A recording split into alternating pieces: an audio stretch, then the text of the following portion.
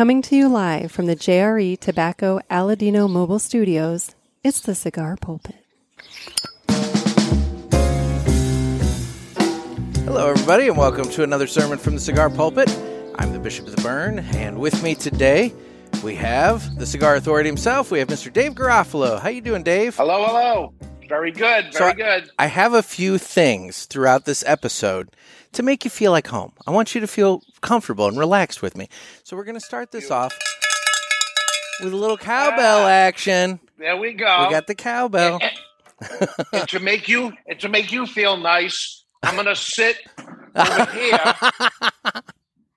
Is that good? That's good. There you go.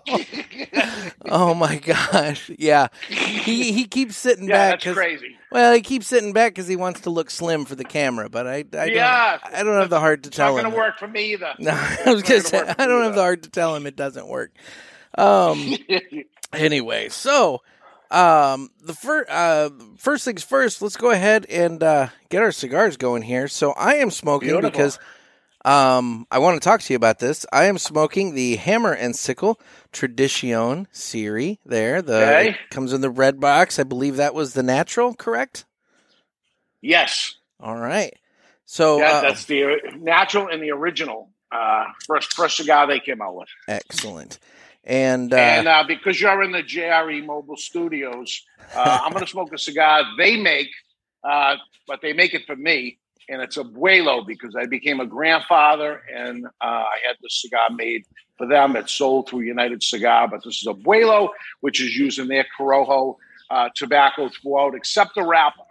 And it's tried to get them to use the wrapper, but couldn't pull that one off. It's a fantastic cigar. I remember you sent out a sample of it before it was released in your care package. Yes. And I tried it for the first time there, and I was like, ooh, I really like this. And then when you actually came out with it, I know I've bought it a couple times.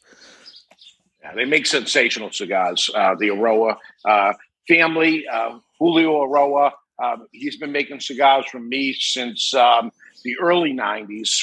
We had cigars made from him through many years. And great family and great tobacco. They grow. Great farmer. Number one, but great cigars all in all. For sure.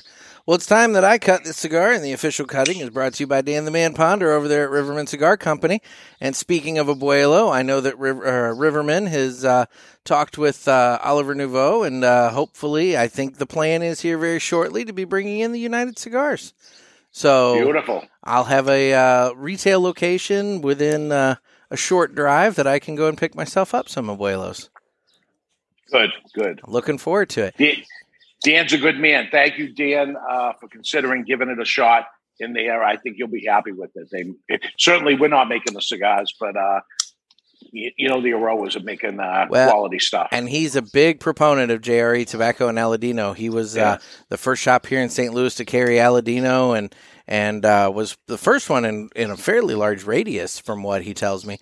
So I know he's big with Justo and Julio and all the. He was actually down at the farm in Honduras in February of 2020, right before COVID hit and everything. So he got to sit and chat with Julio for quite a while. So, but there you go. And wasn't it the man from Riverman's that cut the S-chip tax and actually that wasn't him. That wasn't him. Okay, that's your show. No, Dan's the one like you. Well, Dan is in a similar but probably slightly different because you're up there in New Hampshire where you guys don't have the tobacco tax, correct? No, we don't. Yeah. No, we don't. Whereas Missouri, Dan gets to pay them a check for 10% of everything he brings into the shop the following month, whether he sells it or not. And I know some. Yep, and some people would say, well, 10% isn't bad. It's horrible. It's horrible. I noticed, Pete, there's some states that are even worse. But to take nothing away, it's 10% on his purchase price, whether he sells it or not. So just add 10% onto everything. Let me tell you something. A retailer doesn't net 10%. At the end of it, the retailer does not net 10%, but yet the government, for doing nothing, gets Dan to hand him over 10%. They've done nothing for it. and they get 10%. It's disgusting. Precisely. But let me get off the soapbox. Well, that's okay. That's okay. We'll circle back to the soapbox. But guys, that's why it's important to support your brick and mortars. So make sure if you don't have a brick and mortar near you, you can make Dan your brick and mortar by giving him a call at Riverman Cigar Company. He does mail order. You can get singles, boxes, accessories, all kinds of fun stuff at Riverman Cigar Company. And with that, I will go ahead and cut my cigar. So I don't have the studio audience chipping in to make the cut noise real big. So, I have cut envy. So we had a beautiful day in New Hampshire this Saturday, and one or two people turned out. That was it. It was like the old days. We were by ourselves, which is good sometimes, but we can get ourselves in trouble. And maybe we'll talk a little about that show, because you were part of that show. I want to talk about that show. Yeah. Saving the day, yeah. No, I want to talk about that show, but first, I'm going to light up my cigar here because I am dying to get a cigar, and I had only one. I actually smoked this exact cigar earlier today while I was driving around delivering my newspapers all over the place. So, all right, today's delivery day for you. Mm-hmm.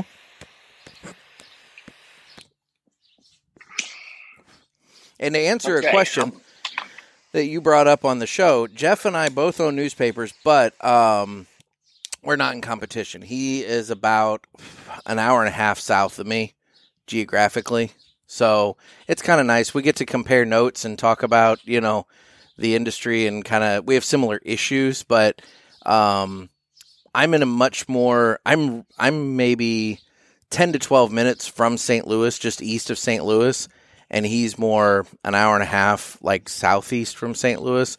So what's interesting is I run into a lot of people that use Facebook and social media and everything to do all their advertising, and then I have to try and fight them to try and convince them that they should also use me. Whereas Jeff, he's kind of the only game in town, so it's kind of nice for him. But anyway. You have competition. It's not Jeff. I do have competition that's not Jeff, but my competition, to be honest, is more, like I said, Facebook and, the social media presences. Because everybody makes their own page, and, they're on there like, hey, this house is on fire. And the thing is, like, people don't understand that information needs to be vetted and checked and everything like that. And there's a lot to it. So, well, it should be, but it seems like a lost art. I'll tell you, we have a studio where we broadcast our podcast from, Studio 21 Podcast Cafe. And one of our podcasters, because there's a whole bunch of people that do their shows during the week there. Yeah. And one of them came to me years ago and said, I have a newspaper. I wonder if you'd advertise in my local newspaper. They're in a different state, which is Massachusetts, but we're on the border. So it's a different state, but it's right next door. Yeah. And I said, sure, I'll give you an ad, but let me show you something. And I took him upstairs, which is right up the top of the stairs from the store. And he goes, oh, my God, what's this? I said, this is your newspaper in the future.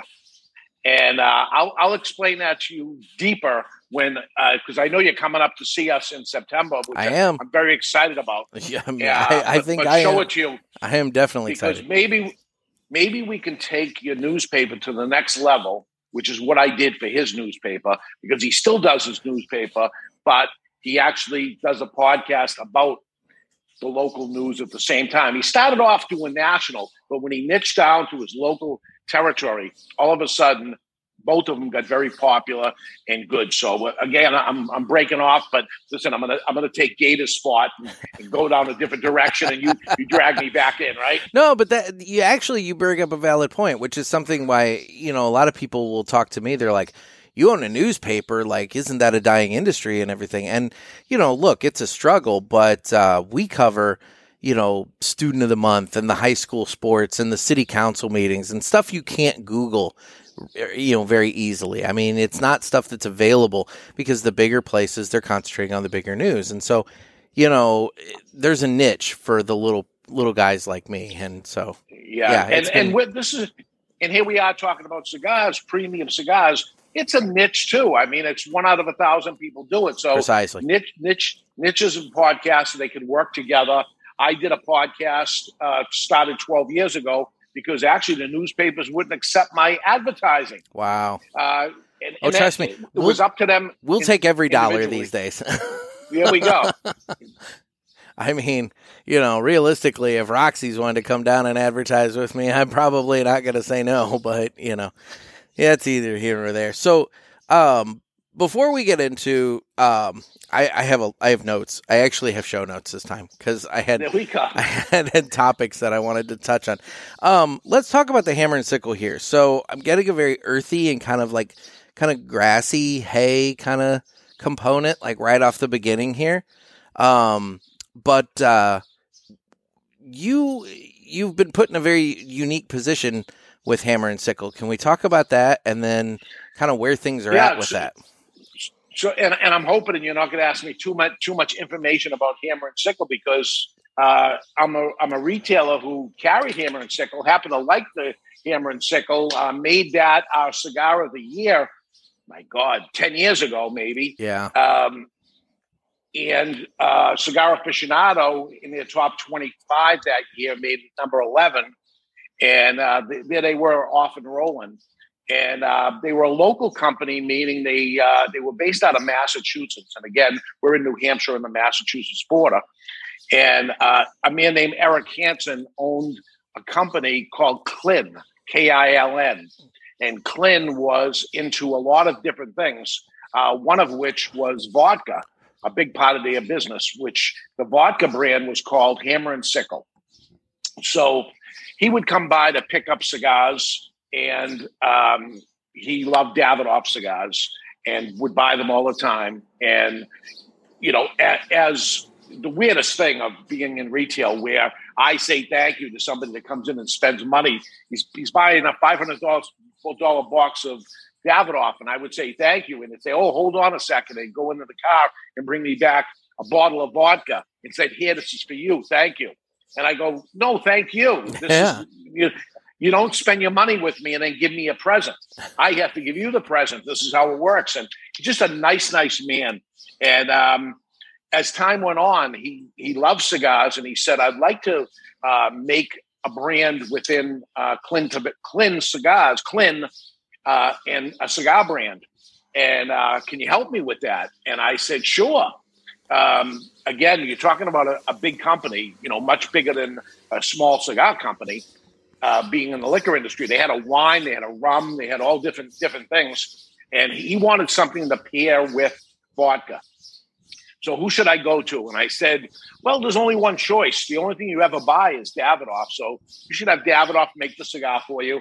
He said, I put a call in. I couldn't get anywhere. And I said, well, this is a very tight industry and I can hook you up and make it happen. And I did. And they were off and rolling.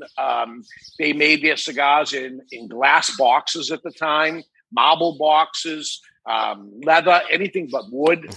And I would see, the problem with something like that is the box of cigars weighed 20 pounds. And you got to ship them from Dominican Republic to the United States. Then you got to ship them from Miami down to Massachusetts in this case. Then the retailer orders them and you have to ship them there. And you're talking about a 20-pound box that's going on vacation around the world. And some of these little mistakes that they made. Well, another thing terrible that happened is at a young age in his 40s, Eric Hansen passed away. And I jumped into them and said, anything I can do to help. As a matter of fact, the guy working as his right hand worked for me for about 6 or 7 years before he got his job at Hammer and Sickle. So I said, hey, whatever I can do to help you. And he goes, we want to change the packaging into wood. We want to do this, we want to do that. So I worked with them to the best I could to help them. And everything seemed to be going really, really good because he had to do it through the COVID thing. And then many trips to the Dominican Republic and started working on new brands, new lines. And actually with the thought process of changing the Hammer and Sickle, maybe get into a rebranding thing of it because they would hear it even before the Ukraine thing happened. Yeah. They'd hear it from some people. So all of a sudden, Ukraine gets invaded by Russia. And the governor, I have a meeting with the governor of New Hampshire tomorrow. Oh, wow. But he went on the news, and this was on a Saturday, and he was at the liquor stores. Now, the liquor stores in New Hampshire are state liquor stores. And there he is in a state liquor store taking the Hammer and Sickle vodka off the shelf and putting it in a cart as he's being interviewed, like he's the guy unloading the vodka off the shelves, right? But here's the photo op. Yeah. And a nice guy, and I like him very much, Sununu. But here's what he was doing, and putting it in the cart and saying, we're getting rid of all Russian products. Without realizing it wasn't a Russian product. Yeah. So I hear from them. That was on Saturday. On Sunday, I get a call at home from them. And they said, any chance we can meet with you on Monday morning? And I said, sure. What's going on? And they said, you didn't see it? And I said, yeah, I saw it. I said, really? That shouldn't affect the cigars at all, right? And they said, we're already getting retailers calling and saying, we want to return the product. Oh, man. I said, oh, boy. I said, all right, I'll see you Monday morning. So I started thinking, what's the way out of this thing? What can happen? And I came up with this burn the ban concept of, yes, the cigars are made in the Dominican Republic by Americans. There's nobody in the whole company from Russia at all. Has nothing to do with Russia. Even the symbol, which is hammer and sickle, is not the communist symbol of it. It's the hammer and sickle of the agriculture and industrial anyway. But, you'd have to keep explaining the story to people. Yeah. And I said, we'll do this Burn the Band campaign. And I made a little video of me. Hi, this is David from Two Guys Smoke Shop. And we carry hammer and sickle. And, we stand for Ukraine, even though these people have nothing to do with Russia. But I got the answer. I take the band off and I let it on fire. I use the burning band to light my cigar. And I showed him this video. And I said, if you get some key retailers across the country to do it, it turns into something. And you start the rebranding thing at that point. And they said, wow, this is very interesting what you're saying. We're going to think about it, and we're going to get back to you. By Thursday, they got back to me. Long answer to your question. And they said, we're going to dissolve the company. And I said, oh, no, you've got to be kidding me. The company started in 2002 and 20 years, and it goes down because Russia invades Ukraine and they lose their liquor company, lifestyle company, including the cigar company, all of it. I said, you don't have to do this. And they said, no, that's what we've decided to do. I couldn't believe it. You're talking, this is a big company to go down. And yeah, the bigger they are, the harder they fall. And I'm like, oh my God, what can I do? And they said, well, that's why we're here. And I said, okay, what do you want me to do? And they said, why don't you buy it? And I said, I said, so what you're asking of me is for me to give you the money, and now I buy the problem from you. Now it's my problem. I was going to say, said, well, basically. Now you're paying money for a business that's, toxic for reasons that it doesn't even control. Right. Yeah. So I said, boy, you got this one. I need the weekend to think about. So get me all the data and information you can possibly get me, and let me see what can happen. And the good news was they had a warehouse in New Hampshire, Hudson, New Hampshire, which is, again, right over the border, but not where our store is, but a close by city. And that intrigued me because I've been looking for 2 years for a warehouse. We are overstocked. We're exploding at the seams, knock on wood. And we've been looking, and there's just hasn't been any real estate around to not only buy, but even to rent. So I said, wow, that's interesting to me. And if they sell this to anybody else, they're going to have to pack it. First off, they had 15 months on the lease. And if somebody else buys it, they got to pack it up. They got to ship it to them. And they still got to pay 15 months left on a lease. So I said, I'll take your lease. So you're all set there. Yeah. You don't have to pack it up. You don't have to ship it. And the shipping costs are a lot of money. And you don't have to do that either. You just leave it right where it is. And I'll give you this amount of money for every single thing. Some things I'm interested in, some things I'm not, but it's just a all type of thing. Yeah. And certainly, unfortunately, not the vodka, because I wouldn't know what to do with it. Yeah. And I'm sure I just don't know that. And I'm sure that's a whole nother set of licensing and all the other regulations. I mean, you're already under all sorts of licensing and regulations just doing tobacco. I mean, the vodka would be even more. And honestly, this is my first go around on something like this, because I lived through the cigar boom of the 90s. Companies went under it, and it's sad. It's not a happy thing. It's not a Dave the Liquidator. I'm jumping in and liquidating the company. Let me turn it into money. So I had the weekend to think about it, and I said, here's what I'm going to do. I'm not looking to make any money. I'm looking to get you out of your problem. I'm looking to get the factory out of their problem, because there was 800 boxes that had landed in Miami that they haven't taken possession of yet. And the factory shouldn't be out that money either. Yeah. It was ordered. And I just came back from Miami. I went down there to see what was left.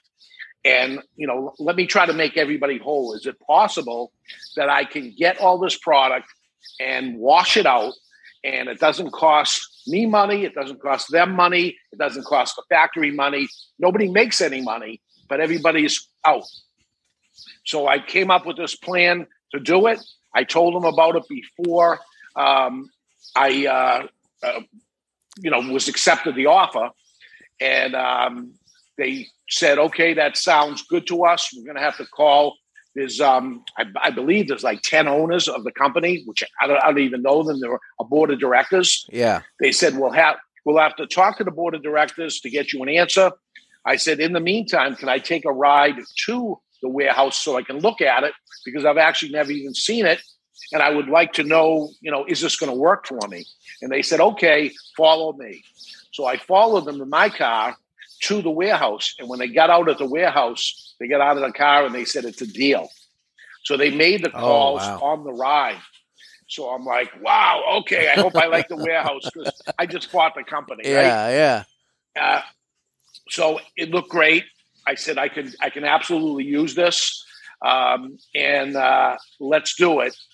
And I had the Cigar Authority's 12th year anniversary. People were flying into it from all around the world in 2 hours. So this is all happening the same weekend as that? The same day that people had flown in. So I'm like, all right, let's do this. So I did it. And 2 hours later, I was picking people up at the hotel. And I couldn't say anything because they didn't tell the employees or anything yet. Yeah. So they said, can you give us about 4 or 5 weeks? Wait till May. So on the first Saturday in May, we announced it on the Cigar Authority show. And I said, okay, we'll announce it on the Cigar Authority first so I can tell the story, because you really can't tell the story in writing or put a press release out. No one's going to read this whole ridiculous story. Yeah. I'll tell it there just so I'm able to. And we got off the first hour of that show, and it goes to commercial break. And Barry looks over to me and said, we sold 900 boxes just now. Wow. I've been in the business for a long time, but I never sold 900 boxes. and we did it in the first hour of the show.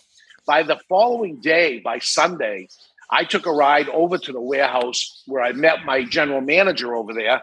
And he said, I think we're out. I think it's gone.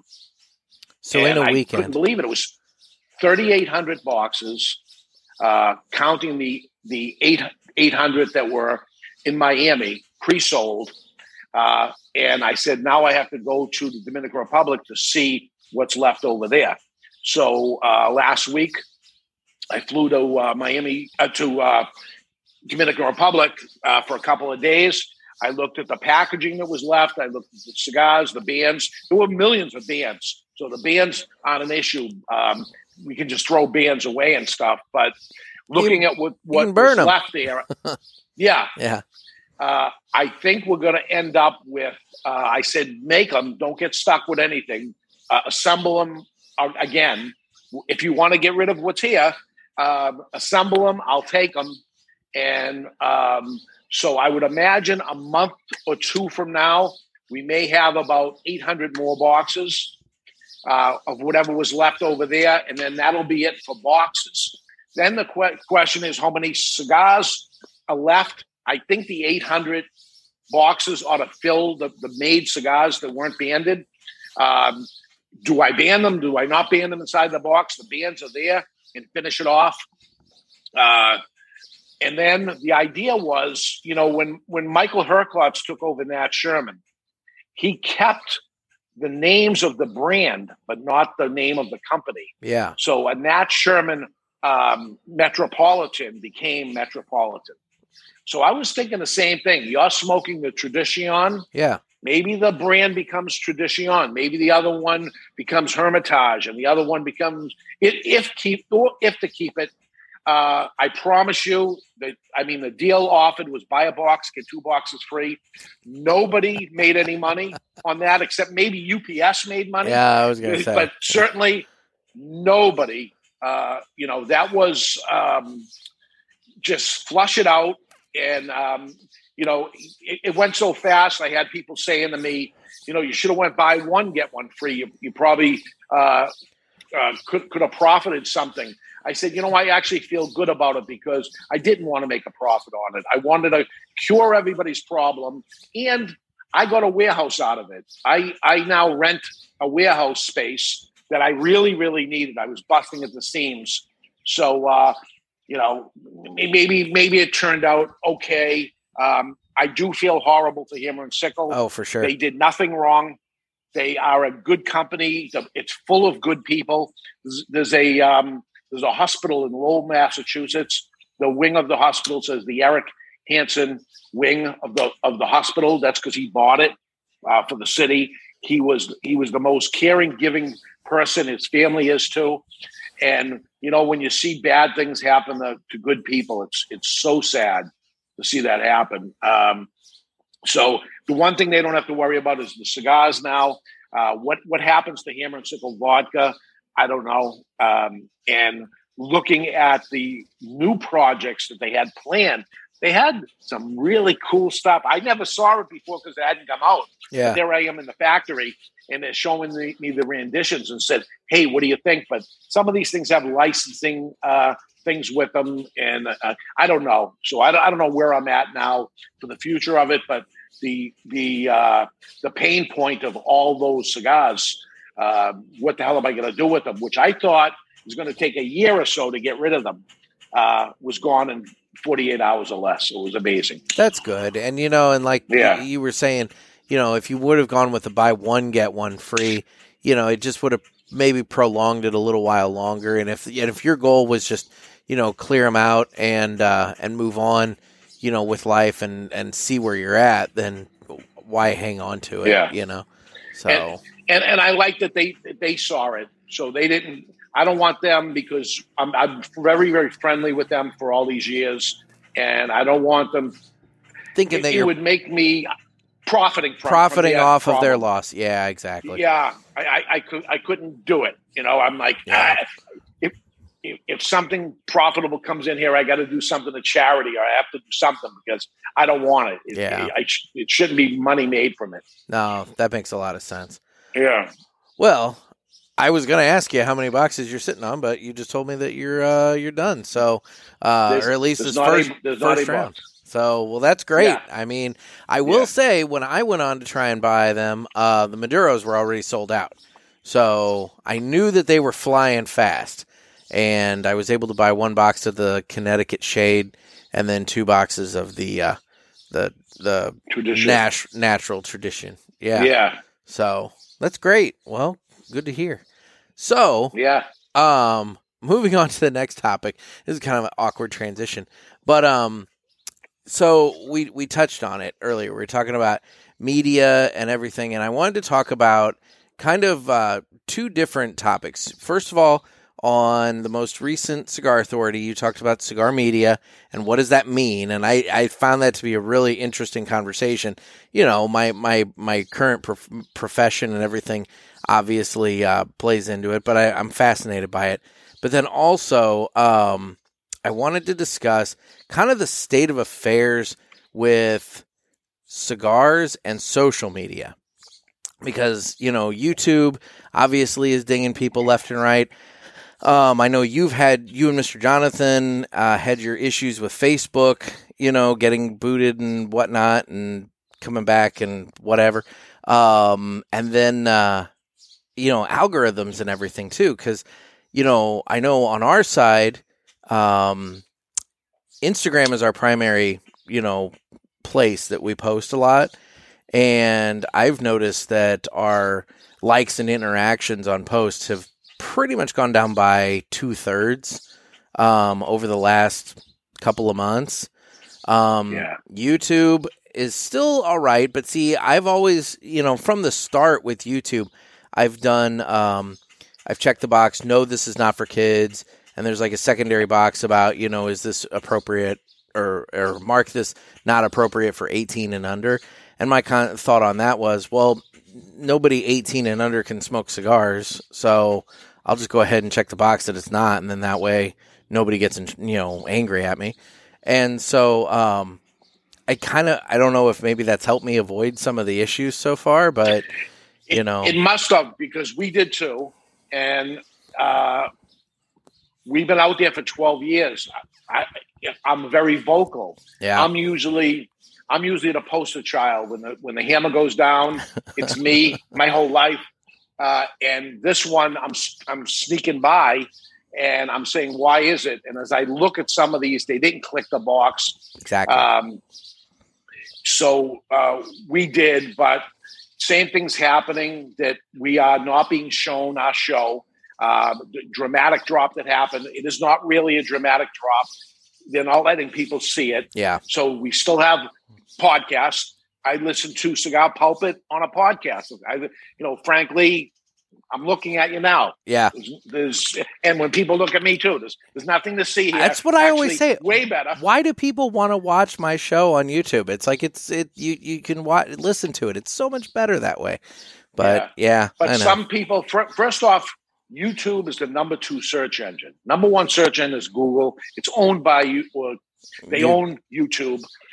So it's number 2. And people listen to podcasts or even watch a podcast because there it is. They can say to their TV, hey, turn it on, and it goes there. And they're doing something else. If there's anybody out there staring at me and watching, that's kind of creepy. What the hell? Yeah. But why do we do it? Because I want Google juice. Yeah. I want the algorithm thing happening. And when they take us down, it's going to be even harder to find content. So you hear me begging my audience to find us on a podcast catcher and check it off and just be ready for it, because they're going to forget that I was there the day it ends up happening, whatever day that's going to be. So we're finding other places. There's that Odyssey. So we loaded the stuff that's on there. It's certainly not a YouTube by any way yet, but I remember when YouTube started. So, and the other one is Rumble. Yeah. So we started downloading stuff there. What podcast catcher do I put it on? I put it on every one. So the same thing goes to the video content. If they let you upload it for free, or it costs just a teeny bit a month because of the content, of the amount of content, sure, okay, we'll put it there, because the day is going to come that we're not going to be there anymore. For sure. So as I told you, media wouldn't allow me to advertise on newspapers. It certainly happened on radio. It happened on TV. And when I learned about podcasting, that's what happened in 2010. Here I see this podcasting. I said, oh, my God, it'll be my content. I'll have it. I'll put it there. Beautiful. This is my answer to the government pushing me aside. But here we have social media that have an agenda also. There's nothing illegal about what we're doing. Marijuana shows are on there. You can go to Joe Rogan's show and he's smoking pot on the damn show. Yep. But we can't do it on the cigar content because they don't like it, is what it is. So that was my problem. And, I did do a show on it last week on, quote, Cigar Media. And, we plan our shows 8 weeks in advance in order for us to do the care package and send a postcard out showing what the shows are and have it printed and everything. You know about printing. Yeah. All this stuff is 8 weeks in advance of knowing what the show is going to be. And when you called me up to say you wanted to do the show, and at first it was right before the show was going to happen, I know what I was going to do the show on, and I'm like, oh my God, it's going to seem like I'm talking about you, and it's not, because it was 8 weeks in advance. But here goes, and I do the show, and I'm like, all right, some of these guys are going to say, screw you, Dave, whatever, especially you and Gator, that as far as I'm concerned, the only journalists that are in this that could make the argument and say, screw you, I am a journalist, I am media. But you went on the stink pipe thing and left a message, which was so awesome because nobody can fight with me at this point. If you're saying, oh yeah, we are not cigar media. No. If you're doing it, then screw everybody else because you really are journalists. I mean, yeah, Jeff and I are both, card-carrying members of the Illinois Press Association and members of this. And I mean, we're legit with our actual businesses. But then in terms of, the cigar pulpit, I mean, when people ask me, what's your show about? I'm like, we're two morons with a microphone that talk about cigars. We're getting on here. You're not coming here. I mean, in some cases, we do some educational type stuff and enlightening. But by and large, it's, dick and fart jokes and whatever else. And that's what we're coming to have fun, So I think I use the term infotainment in my message to you. Yes, it's like which was great. We're taking that, by the way. Oh, feel free. I steal enough from you guys, so yeah, why not? Yeah. Oh, speaking of which, as a flavor note on this cigar, have you ever put butter on a Pop-Tart? It's so freaking good. Have you ever put butter on a Pop-Tart? If you haven't, then I think you should. Anyway, hey. And we stole it from Family Guy. And, exactly. That's it. So, it's all good. It's all good. And not to berate the cigar podcasts and things that are out there because I'm one of them and you're one of them. Yeah. But the idea of our show was what do guys talk about in the cigar lounge? Even when there's a cigar event going on and there's somebody there, they're going to talk about the cigar for a little bit. Mm-hmm. Then it's going to go somewhere else. Maybe they bring it back to cigars for a little bit and then it goes somewhere else. And that's the show. Now, when I started doing the show, I wanted to be cigars. And I wanted to be the Cigar Authority. I did say that, right? So I better be there. My producer was Mr. Jonathan. He wasn't on the show. He was the producer. And he says after the first 2 episodes, stop doing this and just do what you do when I sit there and talk to you. That's the show. And I said, I want to end up doing this. And I'm listening to it. And I said, it's horrible. And he said, just do what you do. I love it. That's the way to go. Just be yourself. And at that point, it got really easy all of a sudden. Well, because that's who we are. And I've heard you talk about, or I've heard you mention before about, hey, we do 2 hours a week, talking about rolled up dried tobacco leaves, and how much can you actually say about that? And to that point, you guys have been going for, 12 plus now. You're in your 13th year now. That's exactly it. How much can you actually say about rolled up dried tobacco leaves? But it's not just that. It's as you're saying, the rest of the stuff that makes up, the cigar experience. I mean, after listening to Saturday's show, Jeff and I were talking about what you guys were saying, and we said, we're kind of the same way in that, when you're sitting at a lounge, at best, maybe 10% of the conversation is about cigars themselves. Like, hey, what are you smoking? Is it good? Blah, blah, blah, whatever. But by and large, you're sitting there telling jokes, watching a game, talking about how to solve all the world's problems. I mean, it's all the rest of the stuff that gives that lounge experience and lounge atmosphere. And so that, to your point, that's exactly what we're wanting to do, is kind of like just have that fun conversation so that, you know, when guys are sitting out on their porch and listening to us or in the car or whatever, they can feel like they're in the lounge and having a good time. Mr. Jonathan says at the end of every show, you might have learned something today.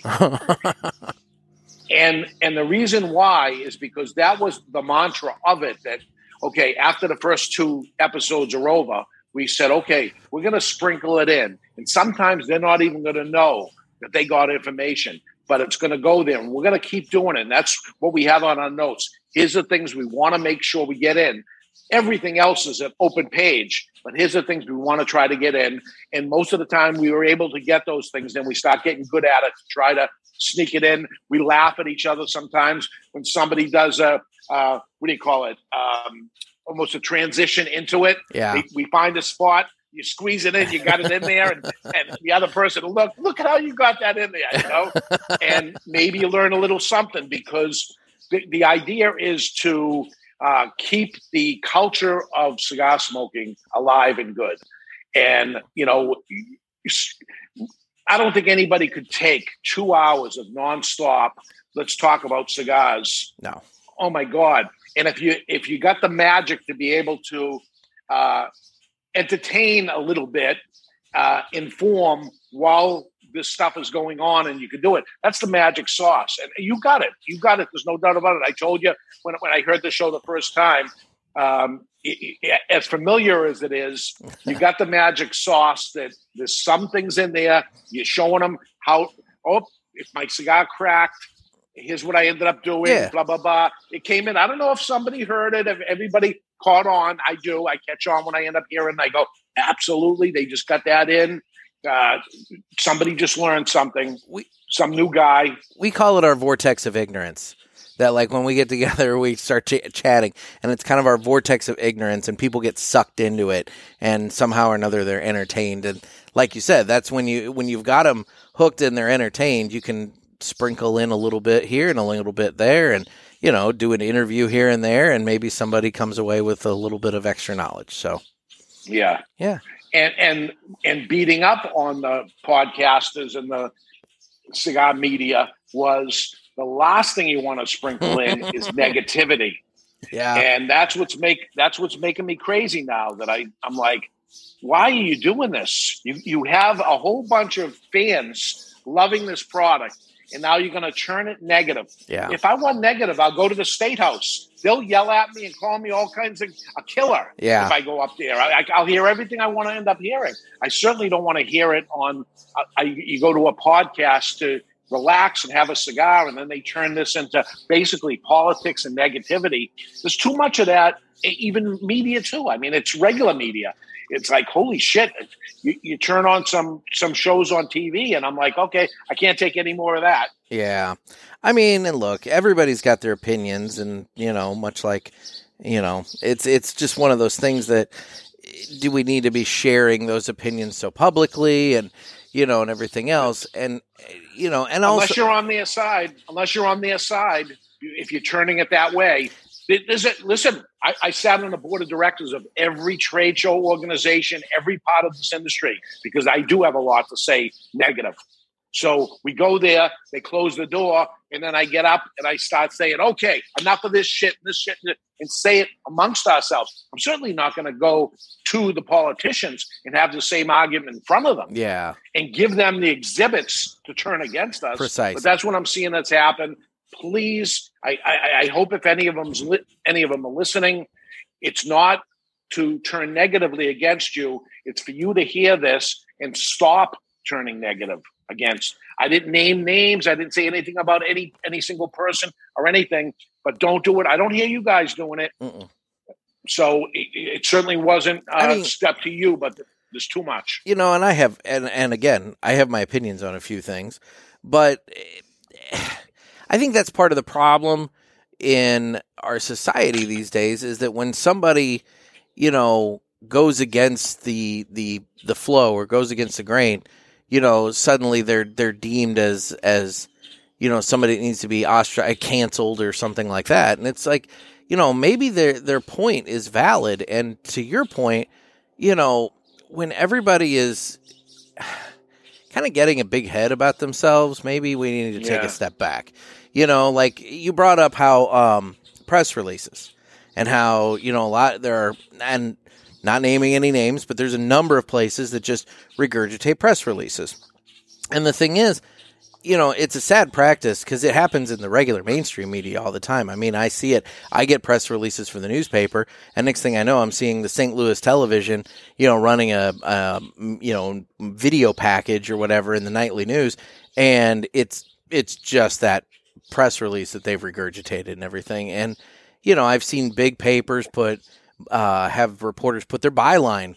They'll call one guy, get one extra quote, they'll jam it in the press release, and they'll call it their story, and that sort of thing. And there needs to be some lazy journalists. That's exactly lazy journalism, right? There needs to be some ethics about it all, and and I think if you're just going to regurgitate press releases, I would say that you're not cigar media. You're a cigar aggregator. You're a place that you're collecting content from all sorts of different places, and you're just putting it in one centralized location. You're the Drudge Report of cigars, in that Drudge, by and large, doesn't write any articles. All he does is just link all over the place. And so he's an aggregator. That's what a number of these sites do, in my opinion. Yeah. And listen, nothing wrong with it. If that's what you're doing and doing it, put it out there and stuff. But to really put an effort into say it's media. It's not media. And if they would lay off the negativity on top of that, beautiful. Yeah. And part of this stemmed from fighting to allow people like you to come to the trade show. Yeah. And I was on the board. I fought for it to happen. I said it's good for the industry. I still believe it can be good for the industry. But as I start seeing them turning, I can hear them in my head. They haven't said it to me yet. But I go to the trade show, and behind closed doors, they're going to say, I told you so. Well, because you have to feel somewhat a little bit, and I don't know, maybe I'm putting words in your mouth, but you have to feel somewhat, for lack of a better term, betrayed. In that, here you are, you're fighting for these guys to have access and everything like that. And then they come in and, I heard you guys talking about the trick or treat, how they're going around collecting up all the free, the samples and then, going from there. And now they're doing this where they're throwing their opinions around and potentially causing, there's some things that have the potential to cause real damage to the cigar industry, as pieces of evidence in various court cases and things of that nature. Yeah. So, it's like, you got to say, I truly believe, I believe they are in their minds, they're trying to do good, but they don't realize this is somebody's real business. And the person they're hurting employs a whole bunch of people and their families. And this trickles down just so they could get some more clicks and likes or shares or whatever the hell they're looking for on their side. If you're part of because you got into it is because you're fans of premium cigars, you're a fan club of it, be the fan club and, maybe on a private message group or something, or by all means, somebody was talking about, should they put somebody in the media, cigar media, on the board of advisors on some of trade shows? And that went nowhere. Maybe thank God it didn't, but these guys will listen to them. Yeah. Call them up on the phone and listen instead of hoping that someday they're going to hear your show and hear that moment of a long, long podcast and hear that moment of you said it. Pick up the phone, especially if you're media, right?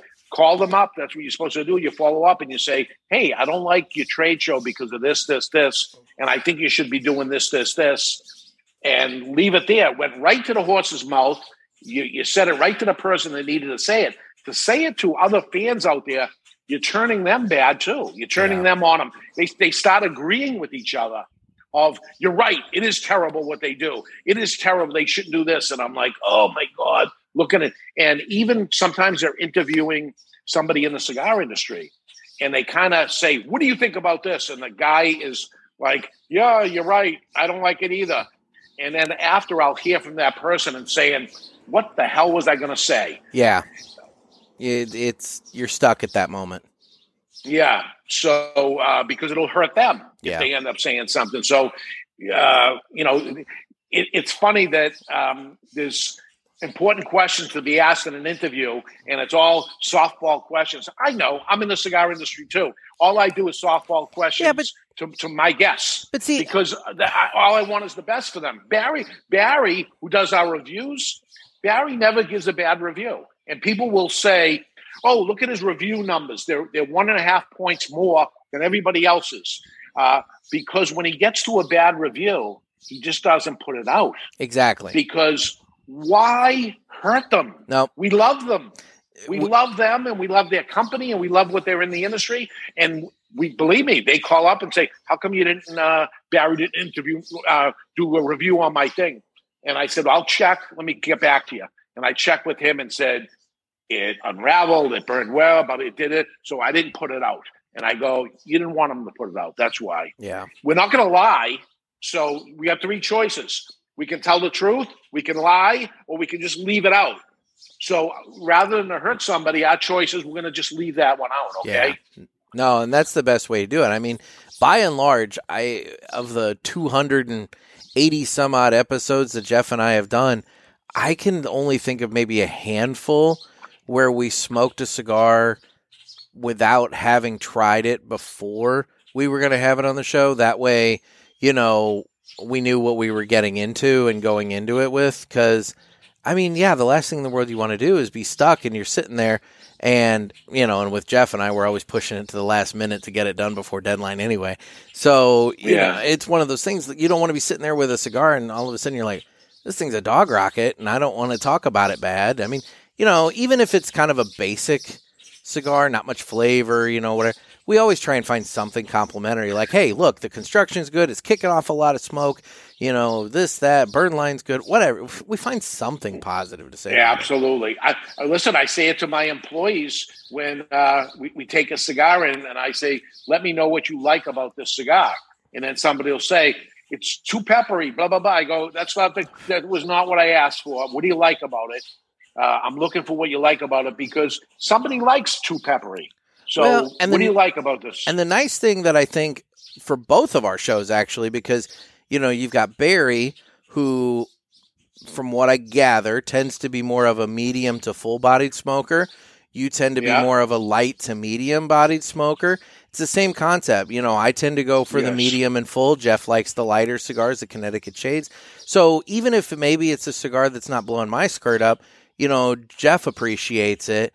Or in your case, vice versa or whatever. So, I mean, there's always at least somebody on the show that tends to have something positive, even if the other one's like, look, it's not for my palate, but it is for his. And so if you listener are thinking, hey, my palate tends to agree more with, Nick and Barry, or it tends to agree more with, Gator and Dave, you can kind of base your judgment off of that. Yeah. And we just not cigar smokers. I buy about $12 million worth of cigars a year. Holy cow. That's our job, to buy cigars. Yeah. So we're kind of good at it because we're spending real money, and it's 37 years of doing it. And I'm not batting 1,000, but it's not baseball. You can't bat 300 and stay in the cigar industry. You better be batting 800, 900, or 900 plus. So we know a good cigar when we see it, and if we take it in, it's a good cigar and it's worth its money. And when we get a cigar that's on the Cigar Authority, somebody has smoked it. Not necessarily everybody on there. Many times I brought a cigar back with me and stuff. Those guys never smoked a cigar before. But of course, I smoked 3 of them before I brought the cigar back. Oh, for sure. And it's good. And there's no denying that it's good. I don't like it is a different story. I don't like what it tastes like. But does it draw? Does it burn properly? It has aroma, has flavor. Okay, it's good enough. I brought it in, or I'm bringing it in. Typically, something gets to that stage, we're probably bringing it in. And there's been exceptions to the rule of something that somebody's a guest and maybe the second cigar, I want you to try the cigar. If you don't see twoguys.com is selling it next month, yeah, it didn't make the cut. And that it also doesn't mean that it is a bad cigar in any way, because I can't take everything. We had to get a warehouse because I had no place to put more cigars. Well, so that's a little. And that brings me to a question. You're obviously buying a ton of cigars, $12 million a year. I know you've gone into what goes into your buying, mindset.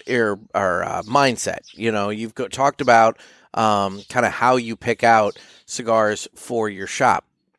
But I guess the flip side of that would be if you're bringing in all these cigars and you have all these cigars, I can't imagine your humidor is probably constantly full. And, but then at the same time, you're rotating, it's like you're seeing what's moving, what's not, and everything.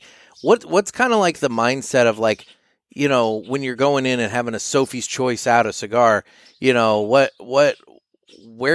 do you draw the line and say, this one's not doing it for me and I got to move on? So I don't know what Sophie's Choice, it was a movie, but I never saw it. So help me there. I think the concept is that like, you have to pick which child you want to have live. Okay. So in order to take a cigar brand on, I've said it to many manufacturers, trade shows coming up in July, I have to get ready I'm going to bring something in. So something has to go. 37 years. It's not like I have room. There's no room at all. And even a manufacturer that's going to add a new line to it, something has to go. And sometimes I'll even say to the manufacturer, so you want me to take this brand on, huh? Which one of yours do you want me to discontinue? Because we're doing really good across the board on yours. Oh, no, I don't want you to discontinue mine. Discontinue my competitors. Yeah. One. So every year, at the end of the year, I look at data like you can't believe. I look at it all the time. I'm that guy analyzing data, seeing trends in advance and all this stuff. But we'll look at some slow-moving stuff. Not always looking at the top. You're looking at the bottom. And it's just not going. And people aren't rebuying it. And you're seeing this end up happening. And to a little manufacturer, I'm a big customer still. Even though it barely moves in my store, I've gone over at the trade show to a manufacturer many, many times. This has happened. And just last year it happened. I went over and they go, oh my God, let me show you the new thing. And I go, hold on. Before you get there, we're discontinuing your product. I just want you to know. And they go, you got to be kidding me. You're my biggest customer. I'm so sorry. And I love you. And it's just not repeat business. People are trying it, but they're not digging it. I like it. It's not good enough. We have to make room and try something else. And maybe you have something that I want to try and get rid of the other stuff. But on the first Friday in March every year, we have what we used to call Midnight Madness. And we used to stay open till midnight and everything was on sale. And some stuff, rock bottom stuff like we just did with Hammer and Sickle. Yeah. One day a year. So that we don't ever hurt the manufacturer. We don't put it online so that they can see the price and it ends up hurting them somewhere else. Nobody knows what's going to be there. It's piled up. We do hundreds of thousands of dollars in the retail store in a day. People come from everywhere and they load up, and there's nothing wrong with these cigars. They just fell at the bottom of the list. And what's new is what the consumer is always asking for. So we have to bring in new things. For sure. We don't have to bring a lot, but you have to have something coming in. So something's got to go. And unfortunately, and I love them all. I love all the people we do business with. It's been 12 years now. I turned 50 years old 12 years ago. And when I turned 50, I said, you know what? I'm going to start doing business with only good people. That was the gift to myself. Now, there's bad people that make really good cigars, but I don't even want to deal with them anymore. Yeah. So what I consider a bad person for whatever reason, business wise or whatever it is. So you'll see things that we don't carry, and it's a good cigar, and now you can kind of start doing a thing and say, okay, we had problems, whatever that is. I don't want to fight with the person. I don't want to, life is too short. Let's see each other and say hello when we see each other, but let's not do business anymore. And that frees up some spots for us too. Okay. All right. That makes sense. And, well, and it's a good idea, kind of clearing it out. And then, so that's in March. That gives you time to, kind of learn what's coming up in July and kind of evaluate. And then when you go out to Vegas in July, you can go out with your pocketbook full and come back with your pocketbook empty, I guess. That's it. we spend a lot of money when we go to those shows, and I hear people beating up the trade show. Listen, getting all the manufacturers in one place at the same time, boy, that saves a lot of phone calls, video conferences, people flying in, meetings. Let's go to lunch, let's go to dinner, and all this stuff. It's beautiful. So what are some of the positives of a trade show for a retailer? We get to go and see everybody at the same time and take care of business in a few days, which would take months to accomplish. When the manufacturing side is they get to see all their retailers or those smart enough to attend all at the same time and take care of business. Why do I fly the Dominican Republic? I'm not growing the tobacco, but I can take care of a lot of business at the same time in one country and go around and see all these people in a matter of a couple of days and take care of business. So there's, again, circling back to the podcaster or the cigar media, they don't understand the business aspect of this business. It is all fun and games to a certain extent, but it is a real business that's going on. So there's a lot of positives to trade shows that they don't maybe understand as they beat up, or there's no breakfast this time, or there's no some so foolish, the foolish little stuff that they're going negative on. Where I sat in that board for 6 years, let me tell you, you're dealing with millions of dollars that go through there. These people are paid zero to do it. And then you're going to beat on them. You're going to beat on these people that do this charity work for the entire cigar industry and beat on them and tell them everything that they're doing wrong. The only way to say they're doing wrong is to get in their spot and see if you can do a better job to it. And I promise you, it ain't easy because I've been doing this for a long time. And that's a lot of hard work, a lot of fighting and going to Washington, D.C., fighting these things. And then for somebody to nilly-dilly end up beating on them and saying, I don't like the way they're doing this and all this stuff. It's just unfair to say that. You got to walk in my shoes to understand it. Well, and as well as I do that there's a lot of, consumers and, the ancillary cigar people, but I'm kind of wrapping them up into consumers that, we all like to sit around on the couches and the lounges and figure out how to spend, people like your money. And he should be doing this. He should be bringing this in. We need more TVs in the lounge. We need better chairs, this and that and whatever. So, yeah, there's always the peanut gallery. Monday morning quarterbacking a bit that they'll say how the quarterback was throwing terrible. Yeah, here, throw one at me. Let me see what you got. These are friggin' pros. They're professional athletes. And us fat guys sitting in the chair telling how lousy he plays. Really? Okay. Well, and one other point to the media thing. There's a huge difference, I think, between what someone would consider like mainstream news media, where you're covering the events of the day and whatever else is going on. And, that's supposed to be covered fair and, well, I don't want to use that term because that's affiliated with a news organization, but fair and which isn't down the middle. Let's go with that. Yeah. We'll go with fair and down the middle. But I think there's a big difference between that kind of news and journalism and industry news and journalism. Industry news, look, you can come in there and you can try and find like the big hard hitting Watergate-ish type story, but you're going to find yourself shut out of everything as soon as you publish something like that. So, if you're going to get into industry journalism, which I would say that, the people that we're classifying as cigar media would maybe be considered, you almost have to realize that your role is there as a cheerleader to some extent for that industry. You're there to promote what's going on and talk about what's going on. And look, you know, if somebody leaves this job and moves to this company, yeah, you know what, you can report on that. But but if you know, start hearing rumors about, hey, they left that job because they were embezzling money or something like that, don't why, you know, why get into that, you know? So I don't know. And I believe that all the people that are, quote, cigar media are cigar fans. Exactly. They love our industry. That's why they do it. They're certainly not doing it for the money. They're cigar fans. They lose money. They're spending their own money to go to trade shows, all this stuff. If they're getting some little something from a vendor who's advertising, great. But if you know, I'm in the cigar business because I sell cigars and I make a profit from selling cigars. That's why I'm in the cigar business, not certainly the Cigar Authority. I'm doing the Cigar Authority because I love the cigar industry and I want more people to embrace the lounge experience and see what this is all about and love the cigar industry, not beat it up. Yeah.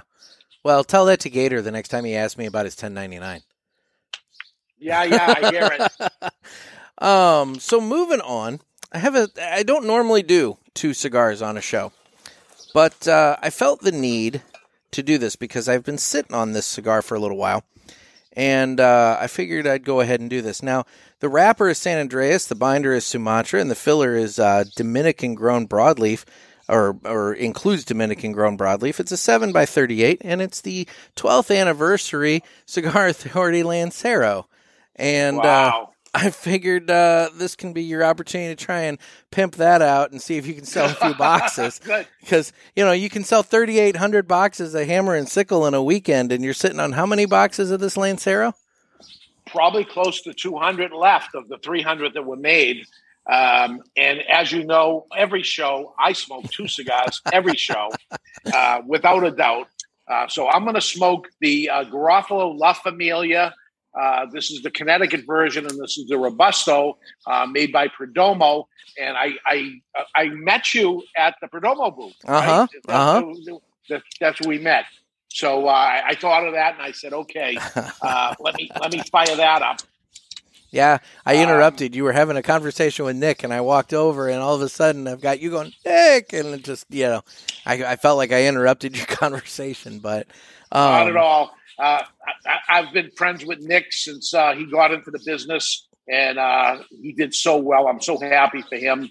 I'm certainly a well-wisher for everybody that ends up doing well. He did sensational, and he came to me and asked if he could put a brand out under my name, and oh my God, I was taken back like, you got to be kidding me. And this time, with this version that came out last year, I said, let me in on this, because I had nothing to do with the first rendition, which is the family legacy line. The La Familia side, he let me in on it, and boy, they got it going on. If you ever get a chance to go to Perdomo Factory, yeah, wow, you want some education, holy mackerel, that's the place to go. I think it'd be great. It'd be great. So I'm called a Lancero hater. I don't hate anything. I certainly don't hate cigars. But I've been down this rabbit hole way too many times of people telling me it's the year of the Lancero. Lanceros are getting hot and popular. You should bring in some Lanceros. And each time I do it, and typically Lancero boxes are 50 because they're so little. Yeah. So to make, you see the box that came in, it's a box of 12. It's only a little pencil box, basically. Yeah. So I said, when I buy Lanceros, I'd buy, let's assume it was one box, but it's not one box. I buy a lot of cigars. 3 stores, the online business, and one to show, one to go is the old analogy to what cigars were. And with my business, it becomes way more than that. And I'll open the box, and all the people that yelled and screamed and said, "Get the Lancero in this," all come in and get a Lancero. And they take a picture of it, they put it on social media, they talk about it, tell their friends how good they are. And then again, I track everything they don't ever buy it again, and they're asking for the next Lancero that hasn't even come out yet. You should do this. And I'm looking at 9 boxes of closed Lanceros and 1 box of full Lanceros that have 15 missing out of a box of 50. And I know at least I got March Madness coming up where I'm going to dump these things at a loss to get rid of. But here it is again, and I do it again and again and again. I go, that's it. And every manufacturer comes to me, and when they give me a cigar to smoke, they give me the Lancero. And because I'm not carrying it, they're smart enough that they give me the size I don't carry. Yeah. They give my staff the cigar size I don't carry. And they smoke, and they say, that Lancero is really good. And I go, all right, let's put some in. And I put it in, and the same thing happens over and over. And I'm like, you idiot, you just keep doing this. Well, this was Ed Sullivan, Barry Stein, and Mr. Jonathan saying, yeah, we should come out with something for our 10-year anniversary. And that was the idea of the cigar. And then COVID and everything happened. Yeah. So this thing was going to come out for 10. And I said, it's going to be a loser. And they said, just make a few hundred boxes of it. It won't be a lot. So as time went on, COVID ended up happening. We missed the deadline. Then the cigars are all done and ready to go. And they said, how do you want this packaged? And I said, you know what? It's going to be the 12-year anniversary. Box it in 12s for the 12-year anniversary. So it won't be all that much. Somebody will say, okay, I'll take a whole box and we'll get out of these things alive. And I get to say to them, okay, it worked. The Lancero sold. Nope. I'm right again. I don't want to be right, but I'm right again that they just will not sell. And they taste good. They smoke good. Look in the cigar lounge you go next time and look around and see how many people are smoking a Lancero. The answer is none. What got popular is bigger ring gauge. I would have said to you 10 years ago, 15 years ago, 60 ring gauge. No way. That's not going to work. Well, it worked and it went bigger. But it's certainly not going thinner. I mean, there's a guy I know, Chris. He smokes over at Riverman. The smallest I've ever seen him smoke is a 70. But when the 9x90s came out from Asylum, he was all about those. I mean, it's like he loves the big cigars, and I don't get it. They look uncomfortable at that ring gauge, but yeah. Right. Absolutely. So Lanceros don't sell, and I don't know what to do. I'll get creative and do something, but I'm gonna make it at least probably till the 13th anniversary, and then do something. $13 a box on the 13th. I don't know what, but and I'm saying to the audience that's listening, hey, I'm going to keep talking about this unless you buy it. And then I say to Barry, they buying anything? And he goes, we might have sold a box this week. We might have sold a box this week of 12 when you're sitting on, at the time, 300. We got rid of 100 of them that first week. And that was part of the people that came to the event that bought 3 boxes at a time and all that. But really, when it comes down to it, and I don't care if anybody buys it. There's no pressure or anything. But, when Steve Saka came out with his Lancero, he called it Leave Me Alone, right? It's LMA, whatever. Yeah. It's Leave Me Alone. And he knows it isn't going to sell. And here you go, now leave me alone, but it's not going to sell. And we have to stop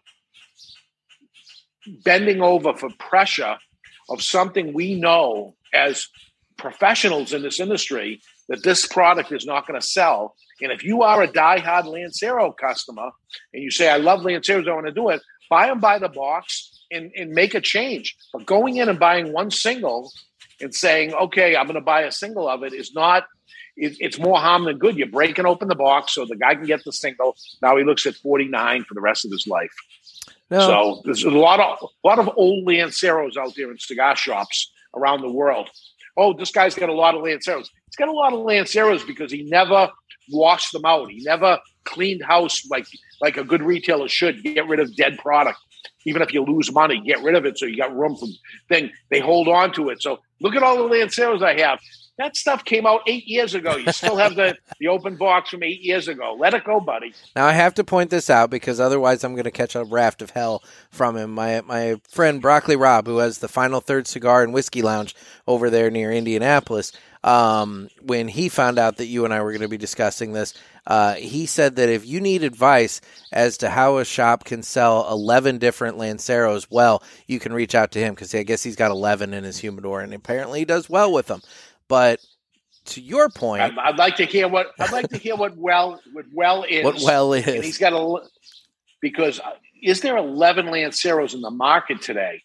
Some of them might be left over from a year ago. And if you've got a box of cigars and it's a year later and you're still sitting on it, again, I'm a guy looking at the bottom of my sheet all the time and seeing this thing, and it bothers you when you look at the bottom of it. Okay, is it overpriced?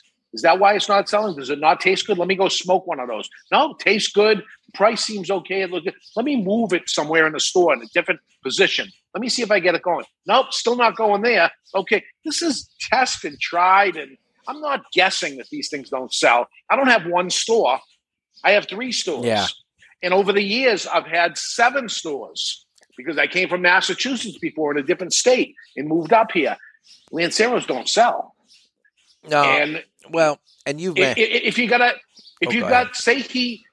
he is the Lancero lover. He loves them himself. I think he does. Absolutely. Yeah. All right. That can really help, because if I walk around all day smoking a Lancero on the sales floor and somebody comes in because they say, "Hey, what are you smoking?" And whatever I'm smoking, somebody wants to give it a try because if it's good enough for me, it's good enough for them, maybe, of the mentality that goes on. So if you walk around long enough with a Lancero, somebody's going to say, let me give one of those a try. I'll tell you a quick story. I was it was a snowstorm, and I had to go open one of the stores because nobody could get out. And I went and opened the store, and I got this big Solomon cigar.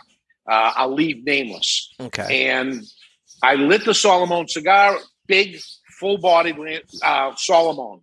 Solomons don't sell either, by the way. So I'm smoking it, and I do some social media that the store is open, and about 10 people come down, and everybody just grabs one cigar. Nobody came shopping. They came because there was a snowstorm, and we're basically hunkered down in there shooting the shit. Well, I'm still smoking the Solomon because it's so big. An hour goes by. I'm getting really sick from smoking it. And I put it in the ashtray, and I run in the back room, and I throw up not once but twice. Oh, geez. And I wash up, and I look at myself in the mirror. I look terrible. My eyes are bloodshot. My face is white. I come back out, and I sit in the lounge back with everybody else, and my cigar's in the ashtray. I'm not touching it. And they said, "What the hell happened to you?" Cat's out of the bag. They're looking at me. I said, "Wow, I got sick. I didn't have breakfast this morning. I was out shoveling the snow too." Trying to make excuses because there's the ashtray with their cigar in it. So now they know which one made me sick. And you don't want to hurt a brand. So, absolutely, never. Everyone in the cigar lounge, 10 for 10, bought that cigar. They all 10 for 10. They all had to see if they're stronger than you.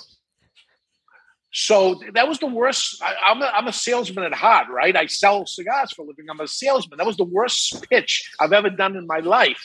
And I batted 1,000. 10 out of 10 actually bought a Solomon that made me throw up. So I don't know, a reverse psychology, whatever ended up happening there. I said, wow, I'm telling you, it made me sick. And that was the last time I smoked it. And they bought it. It ended up eventually going away because it was a Solomon and it wasn't fermented properly or whatever it was that made me sick on it. And that was the end of the line. Well, for me, Lanceros, and you joke about it, but there's some truth to it. You know, as a man of size, it does make my fingers look fat. And, I'm self-conscious about that. But the bigger thing for me is I have a rate of smoking. I tend to smoke Toros. And so I have a kind of muscle memory kind of rate of smoking. And with Lanceros, I have to purposely slow that down or I get runs or, misshapen burn lines and whatnot because I'm smoking it too fast. And that quite frankly is just too much work for me. I like to have, my cigar, and I like to sit and smoke it and everything. And so, it sounds really lazy on my part, but it's too much thought and work going into it to have a good smoking experience. I understand the concept behind, you get flavor from the wrapper more and this and that and whatever, but I just I tend to not smoke many Lanceros myself. And it's very hard to make a Lancero. It is not an easy thing. It's a slower process, even though less tobacco is used. To make a 38 ring gauge cigar draw good and taste good and burn properly, it's a tough thing to do. The factories don't even like doing it. So it's not like they're doing it because it's easy to do. They don't even want to do it either. The person that wants them to do it is the person that for whatever reason feels like they like Lanceros. And the cigar manufacturers listen to the people, and the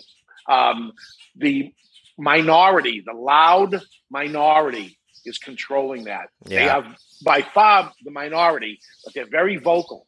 Well, and they hear them and they keep doing it. And that's the thing. The cigar geeks are the ones that are all over Instagram and Facebook and all these other places talking about what they're smoking and sharing their thoughts and everything. But, you talk about how like 60% or so of smokers are smoking Connecticut Shade. We don't really hear much out of them. They come in, they buy their stuff, and they go. But it's like you said, the loud minority talking up Lanceros and yeah, I don't know. I will say the Aladino Cameroon in the Elegante or the Lancero size, that one's pretty good. It's good. It's good. And he's another one who still pushes the Lanceros on me. 100% of the time when he comes up, he brings me a Lancero. 100% of the time, here's the Lancero. Tell me that doesn't draw good. He gives it to me. I said, it draws good. It tastes good. It just doesn't sell. And, one of my workers will say, I just sold somebody some just a few minutes ago. I got the numbers, man. I can see what the numbers are. Yes, you just made that happen. I get it. But it doesn't add up to shit. It just doesn't. Well, I'll say this about yours. So I'm getting some real coffee notes off the first third, and it's smoking great. I mean, I did mention the burn line. I was smoking a little fast at some point while you were talking, so it just, whatever, but it's recorrected. It's kicking off a ton of smoke. It's been a really good cigar so far. It's a good cigar. There's no denying it, but that still doesn't take away that it doesn't sell. Dave, I'm trying to help you sell some here to my people. Please. Go to twoguyscigars.com. I'm sure it's on the rotator, unless they took it down. I don't think they did because they're trying to move them.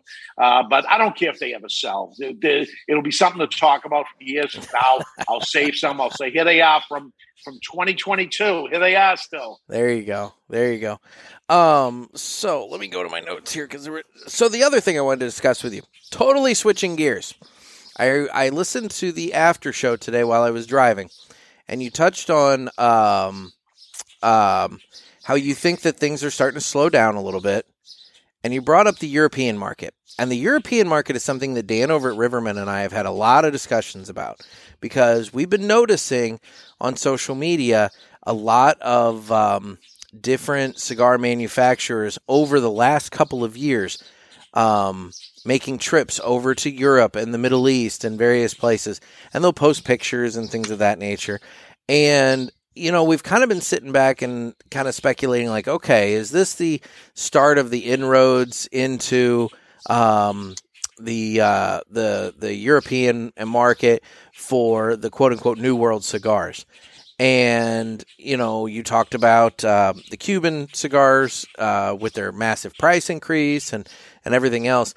I guess to my point,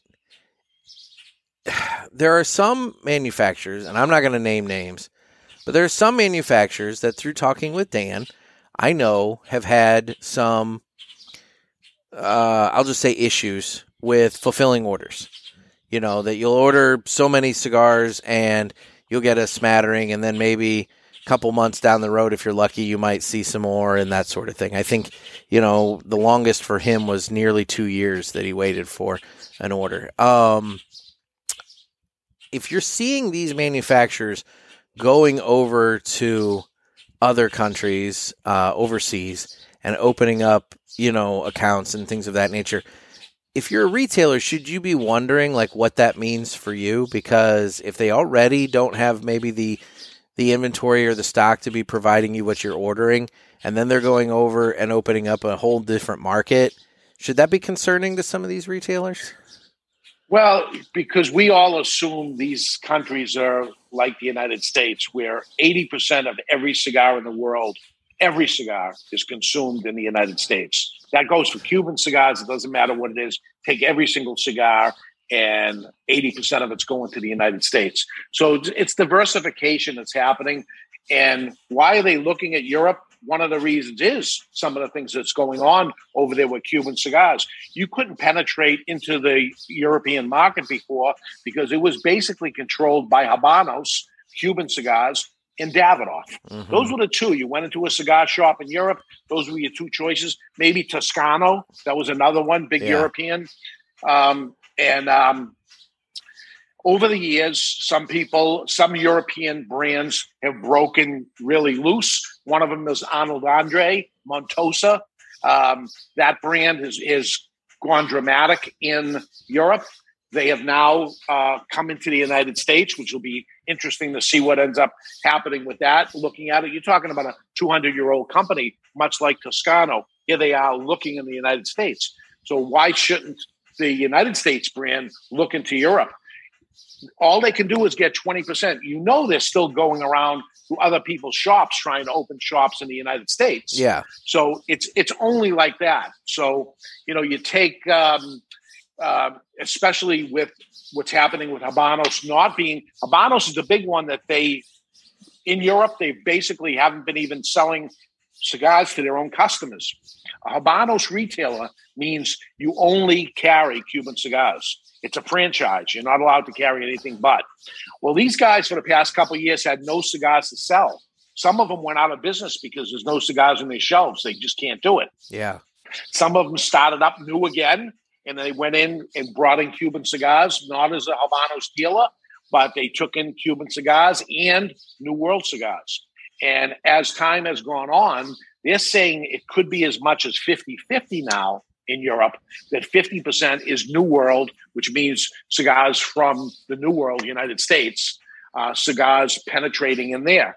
And one company looks at another company. You see a press release. Oh, congratulations to brand X. They have a new direct importer in Germany or in England, and this is who they have. And they see that and say, I better get my place of what's happening there. So, part of that is monkey see, monkey do, but also their customers also, just like the ones you're trying to get in the United States. We have just gone through a cigar boom. There's no doubt about it. The biggest one ever, by the way, bigger than the 1990s that everybody talks about because the import numbers were actually larger than they were before. And with that, always, like anything else, a good stock even comes down too. The already comes down happened. It happened in Q1 already this year. I'm hearing from many big manufacturers. We talk with each other and they say, because they know I look at the stats and the numbers that go, I can tell you what's certainly happening with Two Guys Smoke Shop and where the numbers are at that point. I can see online. I can see distribution numbers because I have a distribution company also. So here's what I'm doing. Because I share my information, they share their information with me, which I'm not going to give their information out. For sure. But the slowdown happened. Without naming names, they're all feeling it. Big players see it. And should I be worried about it? Well, if you have ramped up production dramatically because everybody's placing larger orders, and that's what happens also, that you ordered 10 boxes of cigars, you only got 5. 2 months later, you got 4 of the 5. After that happens a couple of times, you order 10. You don't order 5, but you only want 5. And what's going to happen is next month, he ordered 10, he's going to get 10. And the light bulb should go off at that moment. Oh, my God, I ordered 10 and I got 10. Let me stop ordering 10 because I'm going to get what I asked for. There was actually a rep who I won't name that mentioned that to Dan and said, "You'll know when the boom is ordered when you get everything you ordered." And it's like, yeah. 19, it was November 1997. 2 tractor trailers pulled around my store in 1997. I never had a tractor trailer pull around the building. I'm only just a retail store, tractor trailer. 2 of them, and I go, what the hell is this? And we have your order. And oh my God, it was like so much stuff. I couldn't believe what ended up happening. I go, okay, that was the day it ended, and it happened to everybody. They started fulfilling everybody's back orders. So you start looking at that, stop being careful, start really ordering what you're supposed to order. When you start seeing deals, that the manufacturer's saying, okay, if you buy so many, we're going to give you this and this. Because the past 2 years, there was none of that. They were just fulfilling orders. And why give you a deal? They shouldn't. Oh, yeah. So, and they didn't. So deals are starting to come in. I'm excited about the trade show because typically when you're standing there at the trade show, you're kind of obligated to offer some sort of a deal. So maybe deals are going to come because as important as the selling of the product, the buy is as important or more important sometimes. So another reason why I'm excited for the trade show coming up. Fantastic.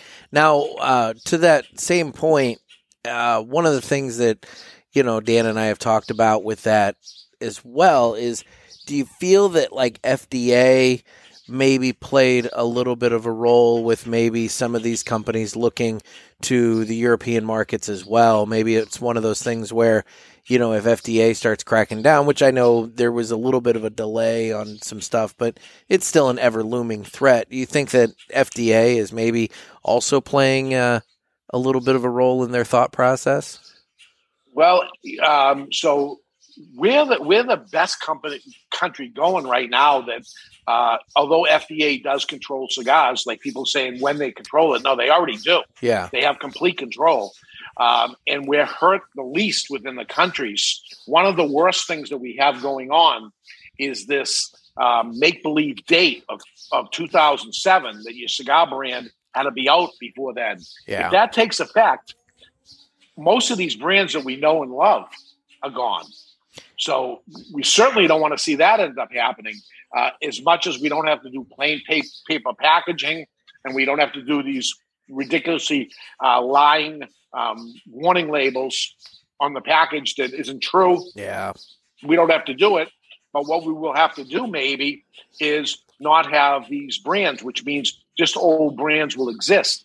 Then these newer manufacturers, brand owners, have no other place to go but there. So you better, it's a good insurance policy to at least have your brand known in other countries. You don't have to give them the lion's share of supply or anything, but have those people know that cigar exists. For sure. And you're seeing the European companies, a few different German companies came in the industry last year, and seeing some of these cigar brands that were only for Europe starting to come back, or somebody who made a brand for Europe only. And Roma Craft's a good example of that. Some of their product was made just for Europe.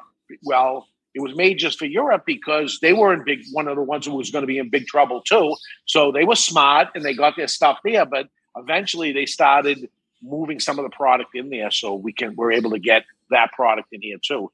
So you can play on both fields. I don't know a lot about it. I've actually never gone to their trade show, and nor have I ever sold to another country yet, but I'm looking at it. I'm certainly interested to see what happens because we all go through different economic things. If the bottom falls out of our economy, which is a good bet right now that's happening, maybe it's not so bad in England or Germany or Italy or whatever. No, that's a valid point. And, you're right. I mean, with gas prices being what they are right now, you're going to see the luxuries kind of getting hit, the alcohol and tobacco and, various things like that. You're going to see people spending less on that stuff, which I know when you and I were at TPE, one of the things that you were talking about there is that it's going to be that much more important for manufacturers to be putting out more budget-friendly cigars and not so much the $18, $20, $25 cigars. And at the same time, they're all complaining that their cost of raw tobacco has gone up dramatically. Their cost of the boxes. Holy God, I just coming back from a project I've been working on for a long time. We'll introduce at the trade show. This has been going on for a long, long time. The box maker, oh my God, we're talking more than double the price. The bands, more than double the price. We know the shipping costs 4 times the cost of the shipping. And here we are already based a price that we had in mind where we're going to price it. And I don't think we can be at that price, and we haven't even come out with the product.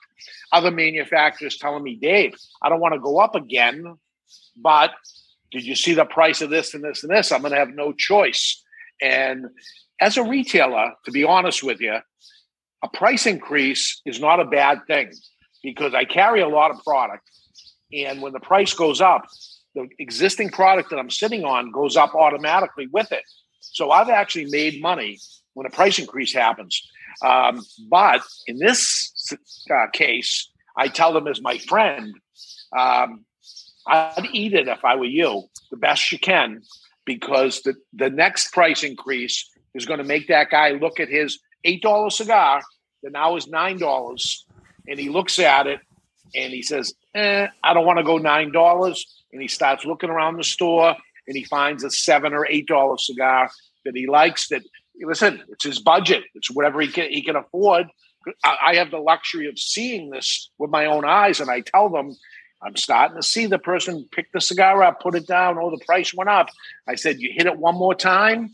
Oh, my God.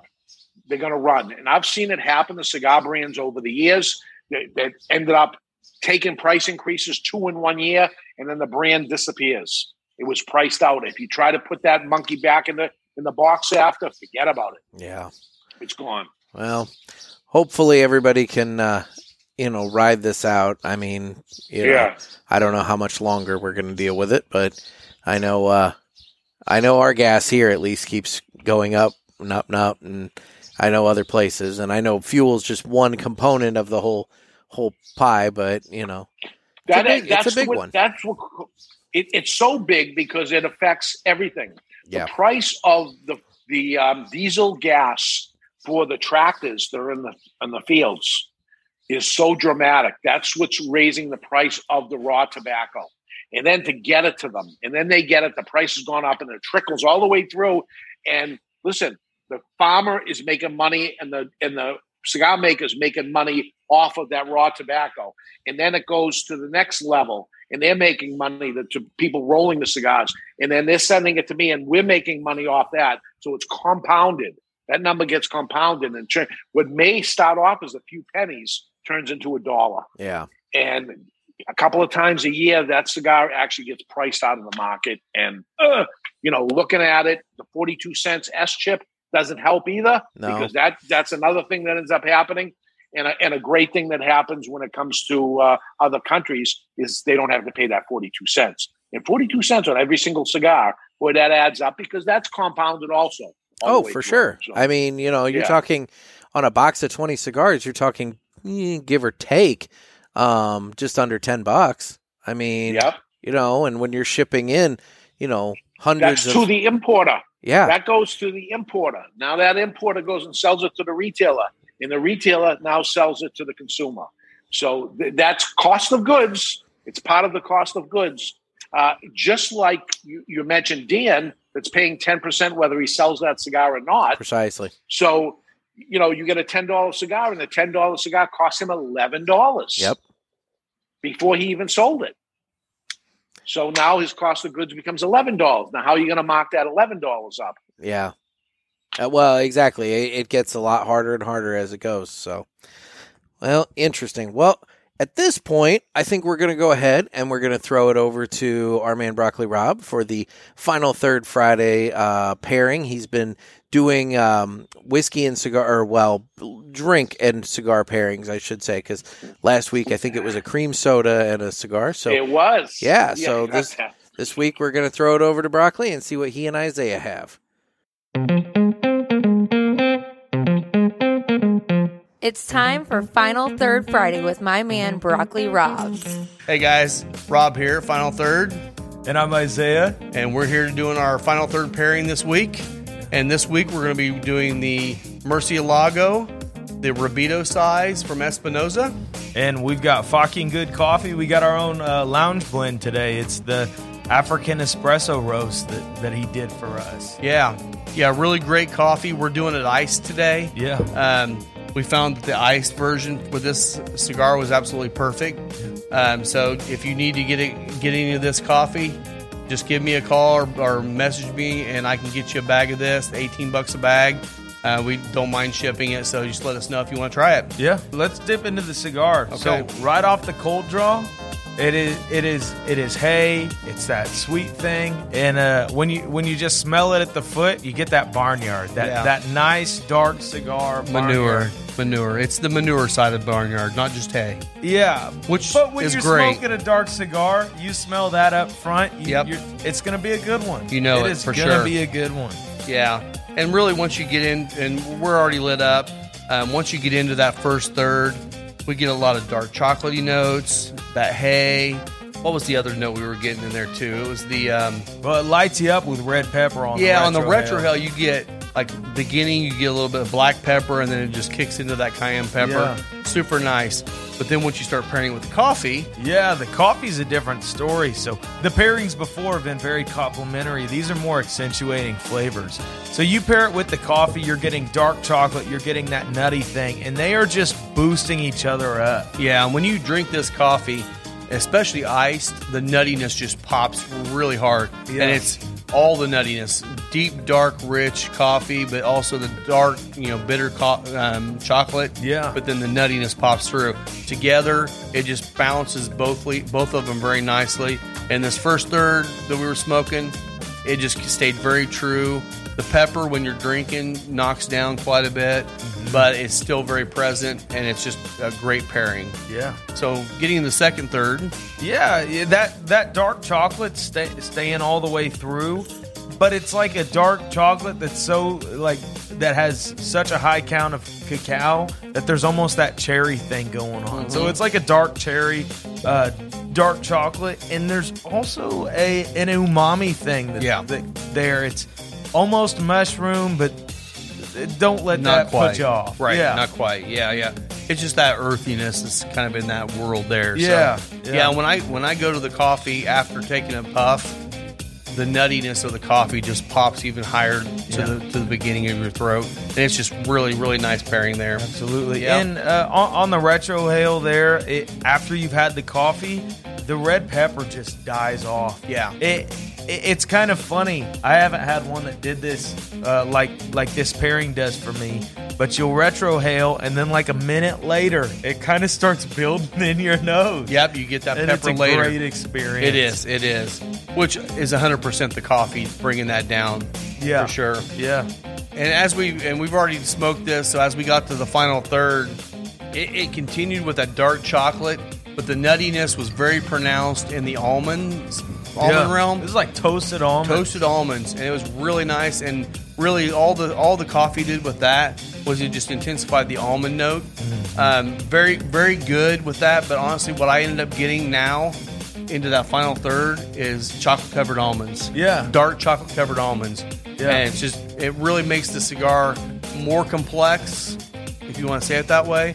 But it just brings that chocolatiness out of the coffee that you weren't getting in the first and second third as much. Yeah, and the other thing that showed up in the final third for me was like a yeasty bread note. I think that umami almost mushroomy thing turned into yeasty bread. Yeah. I was thinking more along the lines of like a pita dough or something like that. Or absolutely, I think you had even said Italian bread at one point. Yeah, like an Italian type bread, not like a white bread or a wheat bread or sourdough. It's just more of a doughy bread. Yeah, but very high on that savory note. Yeah. And then on the retrohale in the final third, that dark chocolate was there, but that red pepper, it kind of turned a little minty for me. So I kind of associated that as like a peppermint patty almost. So it was like mint dark chocolate, and that was That was awesome. Yeah. One thing also I noticed when we got to the end of the final third was the nuttiness of the almond it was still there somewhat, but it turned into more peanutty. Yeah. So the nut transitions in this one was really nice, especially with that coffee. Yeah. So yeah, I mean that's pretty much what we got out of the cigar. Yeah. And the pairing, great pairing. Again, if you want some of this, reach out to me. I can definitely set you up. Also, if you can't get the cigar where you are, let me know. I can set you up with a combo if you would like me to ship that to you. Or just stop in here at Final Third and we can help you out. So yeah, please come in, try the pairing. We run specials on the pairings. Yeah. So you'll get a deal if you get the Murcielago Rubito and a coffee. Yeah, absolutely. So I'm Rob. And I'm Isaiah. And you can follow me on Instagram at Final Third Cigar. And if you'd like to see the full-length video of this, we're going to be putting out a full-length video on our website. Go to finalthirdcigar.com. Click on the YouTube tab at the top, and you can see all the video pairings that we've done. Yeah, and check me out on Instagram at The Whiskey Pastor. Awesome, man. Well, thanks.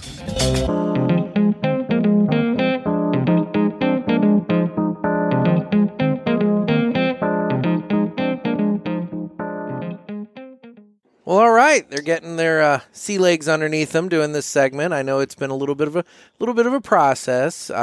When I was out in Indianapolis the other week, I got to see their setup, and he invested in some microphones and stuff to help out with his audio and everything. So he's trying to make it a good segment.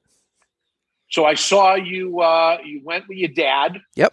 To the races, and at nighttime you had a cigar with your dad. Sure did. And I'll tell you, we do something at Two Guys Smoke Shop every year. It's been going on now, I believe, 12 years. It's a father and son cigar dinner that we do the night before Father's Day every year. And it started off with my dad coming to visit me at the cigar shop on Sundays. And my father was not a cigar smoker, but every Sunday he would come up and sit in the lounge with me, and I had a cigar with him. And it was a certain cigar that he liked. And I put them all aside for him. And I was starting to get low on that cigar. I'm down to my last box. And I told him, I'm down to my last box. What are you going to do? And he says, well, when they're gone, that's it. They're gone. I'm done. And I said, oh, I'll figure something out. And we had our cigar together. And he worked at our store in Massachusetts at the time. We had just opened New Hampshire, and we had an obligation of some time left on the lease at that location. So as we're getting ready to close that out, he'd be helping out over there. He had the cigar with me on a Sunday, and on Wednesday, he was in the store, and he fell to the ground. And my brother ran over to him and said, Dad, what's the matter? And he said, geez, I just got so dizzy all of a sudden. He closed his eyes and he died. Oh, geez. An aneurysm blew in his stomach, and he bled out, and he just died there. And the next Sunday came, and my dad wasn't there to have a cigar with him. And I quickly realized how important that cigar was that I had with him. And I invented this father and son cigar dinner. And I tell the people that go to it, we sell tickets by the twos and say, come with your dad, or in some cases, the son buys the ticket, brings his dad, or the dad buys the ticket, brings his son or daughter. And we get together and we bring a manufacturer in every year with their son or daughter or father. And it's a different manufacturer every year. And it's not a big selling event or anything like that. We get up and we tell a couple of stories and we say something about the cigar. And then we say, okay, you're with him. Enjoy your dad today. It's Father's Day tomorrow. We're going to leave you alone. And that's it. And these tickets quickly sell when we do it. And the people that go tend to go year after year. They look forward to it. And it's very, very important. I tell this story, especially on podcasts and stuff, if case another retailer is listening, I urge you to do it. Because of all the events, and I do a lot of big events, it's the most heartwarming, feel-good event that we do. Over time, I tell them, someday your dad's not going to be there. Well, what happened was at one of them, the father was there with his son, and his son ended up getting in a motorcycle accident later in the year, and the son died. And he had 2 sons, and he was there with both sons. And I took a picture with him and both of his sons the previous year, and there he was, and he tells me the story of his son that's not here and how important that day was. And it's just something special. It's a different. My dad was always my dad, and I talked to him, but talking to him over a cigar was a different thing. It wasn't him telling me what I should be doing. It was like 2 friends being together, and I hope that's what you got out of it. When I heard that you sat in the front yard with your dad and everything, and I'm like, I would give both arms to do it one more time and enjoy it and treasure it. It's so important.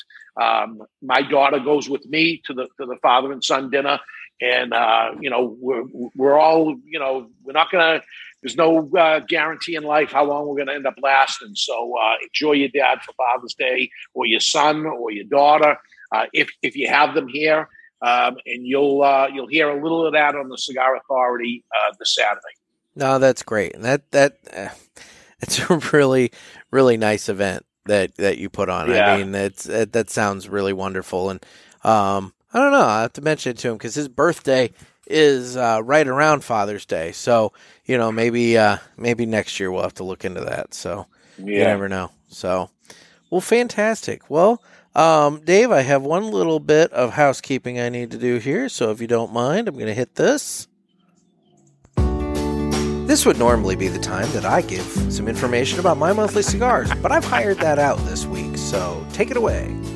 My Monthly Cigars is a premium cigar subscription service. It comes in a variety of different size boxes at affordable prices. Use offer code PULPIT and get free shipping on your first box and 20% off any items in the online store at mymonthlycigars.com. That's offer code PULPIT. Thanks. Yeah, so I catch a lot of grief. There's another... The thanks. Another good guy in the cigar industry. Nick's a good guy. Farking good coffee. Good coffee right there. I was gonna say. Yeah. You guys got to pick up your daily press. That's the Pulpit coffee. You've had that. I've had it. Have it again. There you go. Fantastic. I know he keeps shipping up to Barry. I don't know if Barry's sharing with all of you guys, but we had it. We had it Saturday. Absolutely. Fantastic.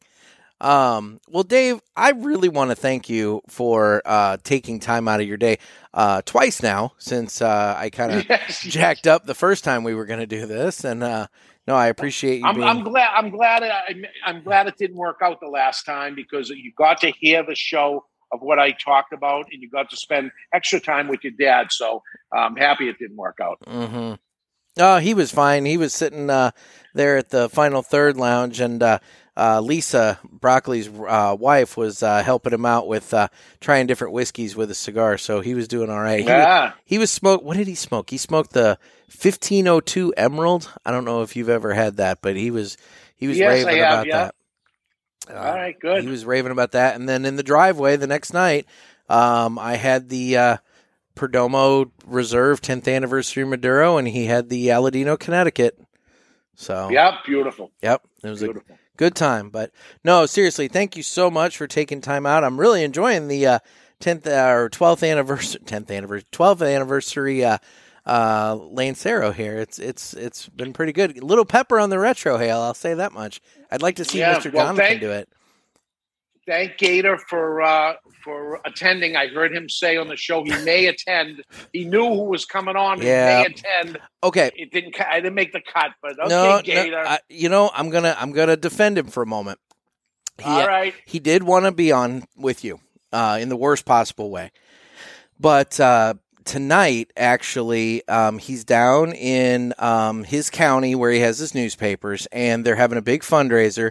There's an organization called Backstoppers. I don't know if it's up your way or not, but I know it's real big here in St. Louis. And what it is, it's a organization that raises money and provides financial support for the families of fallen first responders. So police officers, firefighters, EMTs and all that. And they've been real big in the St. Louis area. They have an annual Guns N' Hoses boxing match the night before Thanksgiving at the arena where the Blues play, and they pack that place out. And I'll tell you, here's a little secret. It's the one and only time that you can smoke a cigar in that arena, because all those cops and firemen are lighting up. They're getting their cigars and they're lighting up watching the boxing. All right, Guns and Hoses, you said. Okay. Yes, Guns and Hoses, yes. Okay, hoses. So you got the cops and the firemen, Okay, I get it. I thought you said something different. So anyway, he has been working with the first responders in his county to bring backstoppers to his county, to make it available to the first responders in his county. And so they're kicking that off tonight, and they're having a big event, and he's doing like a fundraiser subscription drive with his newspaper, like portions go to, backstoppers and everything. And because he's been so like involved in that process, he kind of had to be there. So, well, I'm glad he did. Glad he did. Great. I was going to say, at least it was for a good cause. It wasn't him just like being lazy and not wanting to get up off the couch. Yeah. which is, to be honest, half the reason why I had to do that show by myself the other week is because, he was on the couch watching TV. So, wow. As I told you before, I've got caught a couple of times ever doing the show by myself.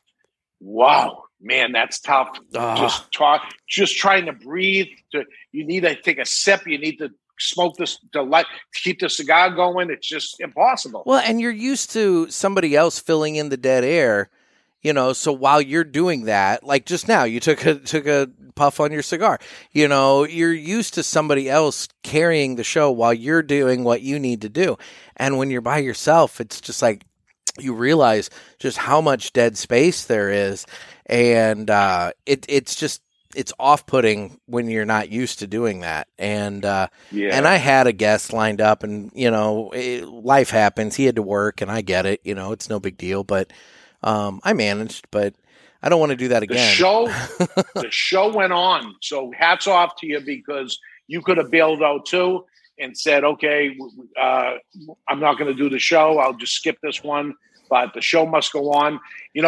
It's as much as I'm proud of the Cigar Authority, I'm most proud of we've never missed a show. Yeah. It's in the 13th year. There's not one week that ever missed, and shit happens. But between all of us, somebody was able to do it. Somebody was short or whatever ended up happening, but we managed to do it. I'm almost looking forward to the day we have to miss it, so that the pressure will be off, because each time now the pressure is even stronger. We got to keep it going. We haven't missed one yet. Still, it's like the kid in school that never missed a day of school, and he gets the flu in the 12th year in his senior year or something, and he wants to go to school with the flu, So well, and your streak was, I know you pre-recorded for Christmas and New Year's this past year, because those fell on Saturdays. So, you got to do what you got to do. But yeah, I was getting sick and tired of the repeat episodes. I mean, there are some, the numbers bore out that there were some people that were listening, but it wasn't nearly what it would have been if they were, fresh content. And I was tired of that. And I figured, what, I got to move on. So it was what it was. I put the flag in the sand at that moment, and it's like, okay, this is happening one way or the other. So, yeah. Well, I told Mr. Jonathan as we were walking to our cars on the way home tonight that I was doing the show, and he says, "Really?" So he was a little jealous. So you may want to hit him up someday when you stop. I'd like to get him back on. To be honest, I would like that very much. That's the thing. I can start building out the calendar for Fridays, since it seems like Jeff is going to be at best hit and miss, but that's all right. And to your point, about the show must go on, the worst experience I had, there was one time we recorded a show, and what were we smoking? It was the Rose of Sharon, Southern Draw Rose of Sharon. And I sit down, set everything up, we're getting going, and I feel horrible. And I'm like, I can't smoke this. I'm like, I can't smoke anything. And I'd smoked it before. So that episode, I faked it. Like I was giving flavor notes. I was giving flavor notes off memory. I'm like, I faked it. It was before we were doing the YouTube, so it worked out. I was able to. I left where we recorded, hopped on the highway to head home, and on the way home, I had to stop and pull over and throw up on the side of the road. And I had gotten food poisoning from some Thai food earlier that day, and I was a wreck for the next 2 days after that. And in fact, that was on a Monday. The episode was coming out, I think, on a Tuesday. And when I got home, I had to edit still, and I didn't even bother. So the next day I put up a thing like, it's going to be late. Came out at 3 o'clock on Tuesday afternoon instead of, being available first thing in the morning. But, it was close, but I pulled it off. But, oh, man, the Thai food. So you edit every show? Yeah. Not so much now that we're doing the YouTube. To be honest, that has made things a lot easier. Before, when it was just the audio, Jeff would, he was conscious of the fact that I would go back and I could edit it.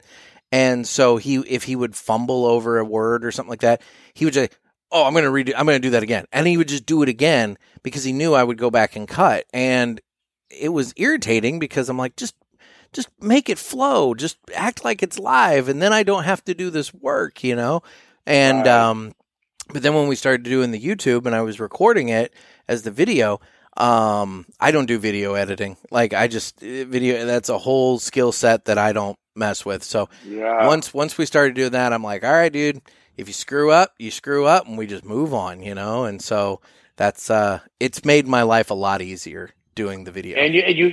And you get better. Your skill set, you know how to clean up what went wrong. And the Cigar Authority is an unedited show, always has been. It is what it is. And, I tell people, God forbid, an emergency thing, you've said something like, there's no way that can stay there. I should have never said that. We'll go in and take it out if we have to do that. But that's maybe happened 2 times ever. That it was a guess of, I wasn't supposed to say that. The boss is going to kill me. Yeah. I can't do it. Okay. No, and that happened more frequently when I was editing the audio more as well. Maybe, let's be real, Jeff and I, we get a little blue with our humor sometimes. And so sometimes maybe it goes a step or two too far to where when we're done, he's like, we really shouldn't have said that. And so then he's on me about taking this out. Well, now there's really not much in the way of choice. It's like, it is what it is. And, so. And the jokes are dad jokes now. Yeah. Oh God. They're horrible dad jokes. His Good Housekeeping and Red Book and Country Living dad jokes, so. That's it. Anyway. Well, Dave, thank you so much for taking time out. I really, truly do appreciate it. And I wish you a good evening. Thank you. I don't have to listen to the show. I don't miss it. And I just heard this one, so I have the day off. I was gonna say you can still download it if you don't mind, but I will. Well, guys, this has been. Oh wait, what am I doing? I'm on Instagram at the Cigar Pulpit, and Jeff's on there as at Naked Gator, NEKKID Gator. We're also on Facebook, where we have the Cigar Pulpit Parishioners group. Twitter, where I don't really do much of anything, but you never know. Obviously YouTube for now. And then, guys, we need your calls for the Ask the Boys hotline. I've got, I think, 1 call in the queue for Tuesday's show. So make sure you call the number, area code 863-874-0000. I had somebody tell me that I needed to slow that down. Yeah. And Dave, where can everybody follow you guys?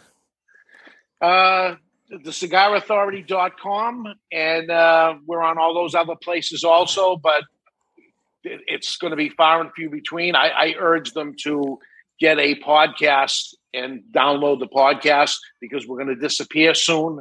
And when we do, you're going to say whatever happened to them. But Barry's working on trying to get a feed on the cigarauthority.com somehow. I don't know how that's going to happen. So the video portion will be there if we get taken down. But audio is the way to go, because if you happen to be watching this, there's nothing to see here. I agree. These fat fingers and the fat body to go along with it. There's nothing to see here. Listen to us. with this terrible accent I have too, but that's the best you're going to get. There you go. Well, guys, this has been another sermon from the Cigar Pulpit. I'm Nick. I'm Dave. Everybody stay safe and stay smoky. Now we got to stare it out. Yeah, exactly. We got to stare it out.